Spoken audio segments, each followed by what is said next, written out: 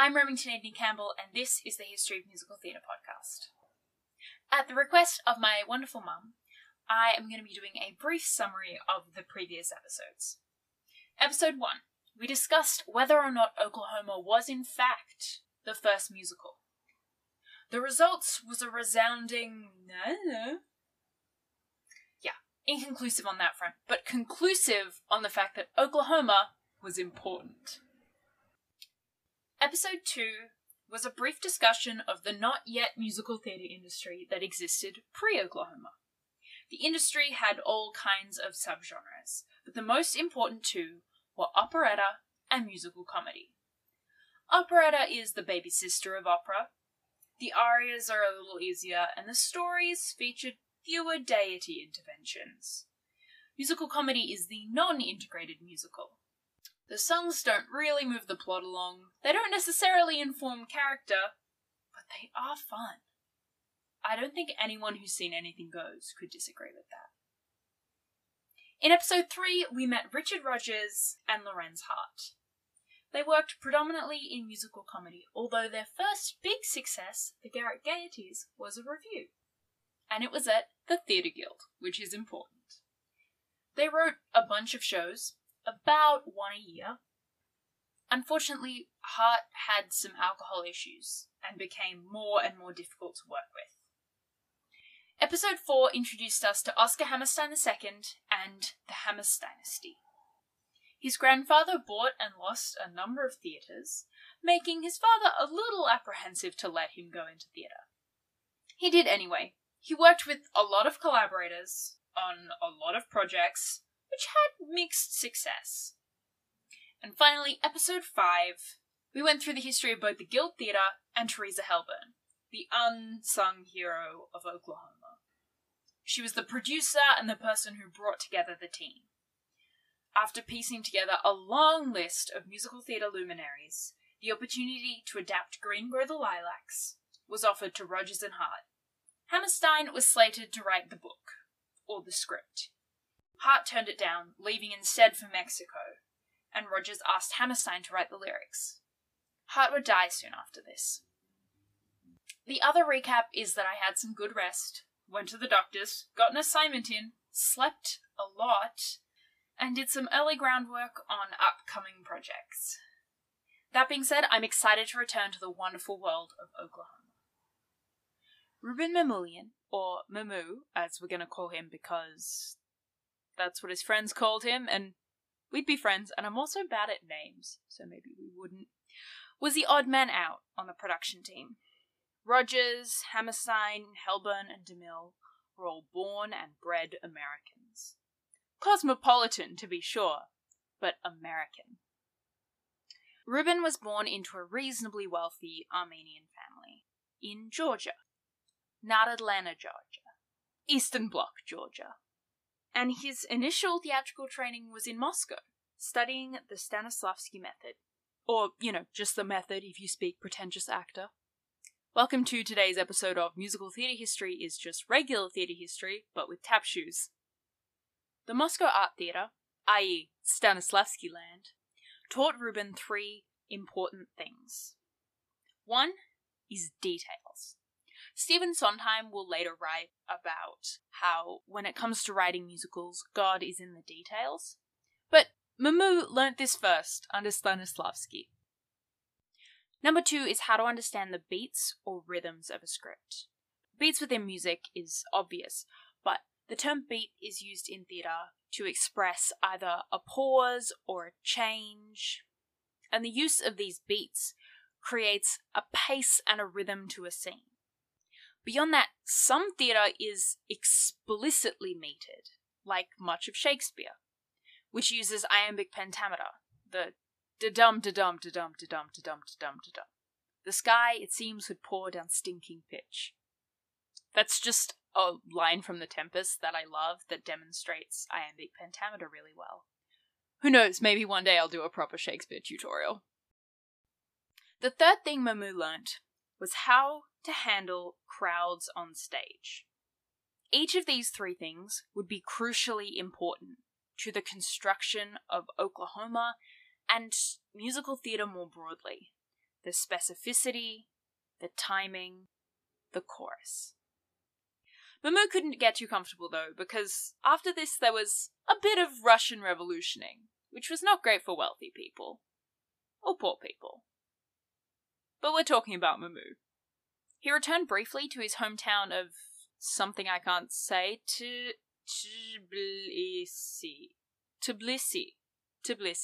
100% accurate.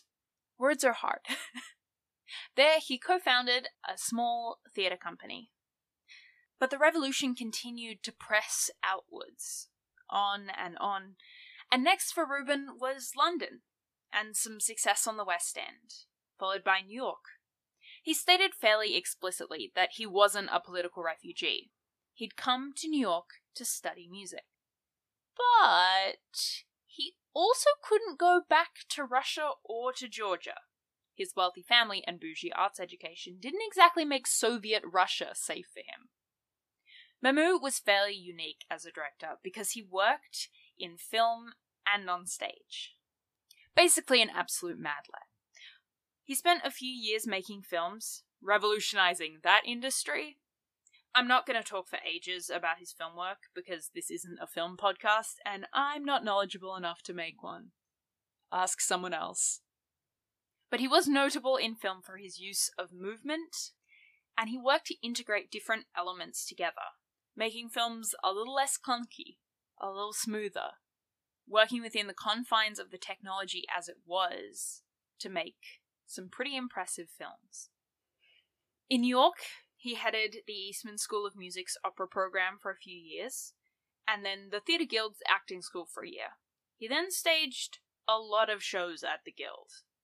Notable among these is the play Porgy and the musical, or operetta, maybe, Porgy and Bess. The latter is based on the former. Mamoo wasn't hellburn involved with the Guilds, but he definitely worked there a lot. He went back and forth between New York and Los Angeles. He worked on the film Rings on Her Fingers in the early 1940s, and then didn't find any of the available projects that interesting.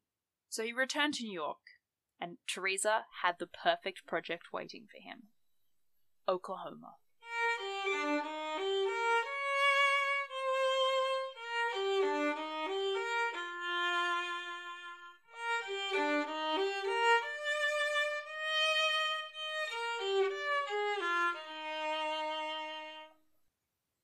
The final member of the production team I'm going to talk about is Agnes de Mille. I have very much enjoyed reading a few of her books. She was a very prolific writer later in life, and so I will be quoting her quite often. Not just in this podcast, but, in life in general. If you run into me, Agnes de Mille quotes. Agnes was born into a known, if not famous family. In this way, she was similar to Oscar Hammerstein. Her maternal grandfather was a respected economist. Her father was a playwright, William Churchill de Mille, and her uncle was a director, Cecil B. de Mille. She grew up predominantly in Los Angeles around the new emerging film industry. Not afraid to share her honest opinions, she wrote of her uncle in her biography, Dance the Piper, and certainly as a director of mass movement. This century has not seen his like. I have worked with many, including Some Dude, Mamoulian, other guys, and what's-his-face. I may have changed the quote slightly to emphasize the point I'm making. Uncle Cecil was a better director than Mamoo, in Agnes's opinion. Famous and intelligent people frequently passed through the de Mille household, a mixture of the early Hollywood's who's who's and single taxers. Agnes's mother was an adamant single taxer, meaning that she thought all tax should come from a single source, land tax. None of this GST nonsense in the de Mille household. Notably missing from the first group, the Hollywood luminaries, was actors. Despite working with actors, or maybe because of it, William couldn't stand them. He considered them unintelligent and even anti-intellectual, with very few exceptions. Charlie Chaplin being one. In spite of this, Agnes wanted to be an actress. The de Mille family, particularly spurred on by Agnes's mother Anna, was a hard-working one. If you had a moment, you should be using it productively. Agnes recalled that her mother would have her and her sister Margaret pray in French, not because her mother spoke French, she didn't, but because, 2 for 1. Practice your French and God still understands. Everything changed for Agnes, though, when she went to see Anna Pavlova. In her own words, Anna Pavlova, my life stops as I write this name. Across the daily preoccupation of lessons, lunchboxes, toothbrushings, and quarrellings with Margaret flashed this bright, unworldly experience, and burned in a single afternoon a path over which I could never retrace my steps. Kind of a big deal. Anna Pavlova was a ballerina who toured extensively. She was known for being a great performer, even if she wasn't a great technician. It turns out being inspired to become a dancer by Anna Pavlova is not a unique experience for dancers of that era. More on that in a minute. After seeing Pavlova perform, Agnes knew that dancing was her dream. If her father disliked actors, dancers were worse. The young Miss de Mille begged to be able to take ballet classes, but was not allowed. Over the next few years, though, she would take every opportunity to dance, particularly in little backyard shows with her sister. I myself was a notable performer in the lounge room circuit. I performed at my house, and my aunt's house, and my grandparents' house, and lots of my friends' houses. Lounge room concerts are a great art form in of themselves.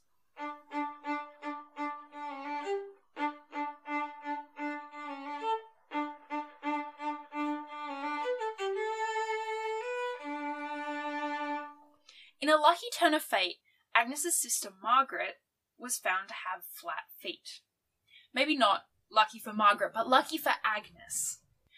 The doctor recommended that Margaret take ballet to improve her feet, and the de Mille girls did everything together. So Agnes began ballet at the age of 14. She had the wrong figure, started late, and couldn't take as many classes as she wanted. But she was undeterred, practicing every day in her mother's bathroom. She also found out that she was quite good at pantomime. After a little bit, she went with the ballet school to see Anna Pavlova again, and this time she went backstage. Anna Pavlova gave her a rose, which she would keep in a box for years to come, even after it had long dried out. Throughout her career, Agnes would hear the same story from many other dancers. By her own estimation, about 1 in 12. Since dance was not viewed as an acceptable career path, and she didn't have the training to take the traditional route anyway, she studied English at the University of California, while continuing to dance as much as she could. The years studying English didn't dampen or deter her, though, and she went to England to continue studying ballet. This was a really pivotal time in ballet history. In a sentence, the Russian greats were training the generation who would start the major companies, and Agnes de Mille was in the middle of it. She would study under Marie Rambert at the Ballet Club in London, as well as Anthony Tudor's London Ballet. She returned to America in 1938, to New York. She would choreograph Black Ritual for the Ballet Theatre, which would later become known as American Ballet Theatre, or ABT. She choreographed it for their Negro unit, which was made up of 16 African-American dancers. This was actually the first time that black dancers had performed in a white ballet company. Agnes's main work in her pre-Oklahoma years, though, were her concerts. Her skills in pantomime and choreography would come together to create a series of short solo character pieces, which she would perform on tours. During this time, someone told her, "You're more than a dancer.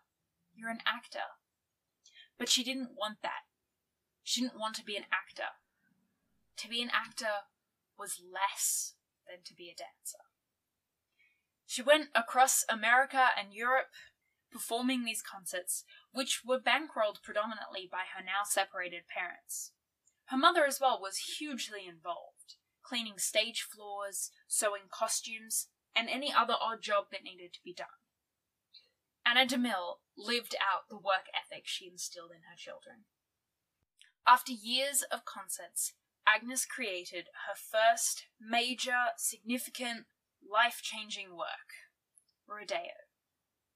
It was created for the Ballet Russe de Monte Carlo. Her choreography was an expanded version of one of her concert characters, and it included steps taken from tap and other American folk dances, which greatly upset the Russians in the room. While she was preparing this ballet, she heard whispers of a new show being created at the Guild. A cowboy musical. Well, she was creating a cowboy ballet. She got in touch with the team at the Guild and asked them, please, to hold off picking a choreographer until after Rodeo had premiered. Until after they'd seen her show. There was some doubt about whether she would be able to handle the rigours of Broadway choreography. The timelines were a lot shorter than what ballet companies allowed. But she was eventually offered the job and set off back on tour with the Ballet Russe de Monte Carlo, with folders ready to start her pre-production notes for Oklahoma, which would go into rehearsals after she returned home. Next week, we're going to be talking about the production itself. How was it cast? How was it written? How was it choreographed? What was opening night like? And all of that. Until then, I hope you have such a wonderful day. One paper I read was a review of the book On My Way, The Untold Story of Ruben Mamoulian, George Gershwin, and Porgy and Bess. And it had something really interesting to say about how we remember history in the theatrical arts. He begins, for better or worse, the history of musical theatre has been written chiefly from the standpoint of the composer, an approach which acknowledges both the primacy of the printed score and the power of music to enhance the story. A handful of librettists, perhaps only Oscar Hammerstein II on Broadway, have garnered equal standing with their musical partners, but almost every other creative contributor has remained anonymous to all but the most dedicated students of the theatre. Even directors, whose job it is to bring the work of all of these collaborators together, tend to toil in relative obscurity, with only a handful ever developing public identities. I know that's a long quote, and if I'd submitted that as part of an essay for university, I may have gotten in trouble. But the sentiment really spoke to me. Massive thanks to Scott Warfield for writing that. One of the things I really want to do here is include the stories, to the extent that I'm able, of other creatives involved in these projects. Oscar Hammerstein II once said something to the extent of, if you don't like collaborating, write a book. Theatre is an inherently collaborative art. Showing these collaborators was a large part of the reason for the last episode and for this episode. And I promise I'm going to be talking even more about them in episodes and seasons to come. This also feels like a good time to say another massive thank you to my collaborators, to Ollie for editing, and for Harvey for playing the violin on all of our little musical interludes, and to Matt for just being wonderful. In our next episode, the production begins, and we will be following all of some of the backstage goss. Until then, I hope you have such a wonderful day.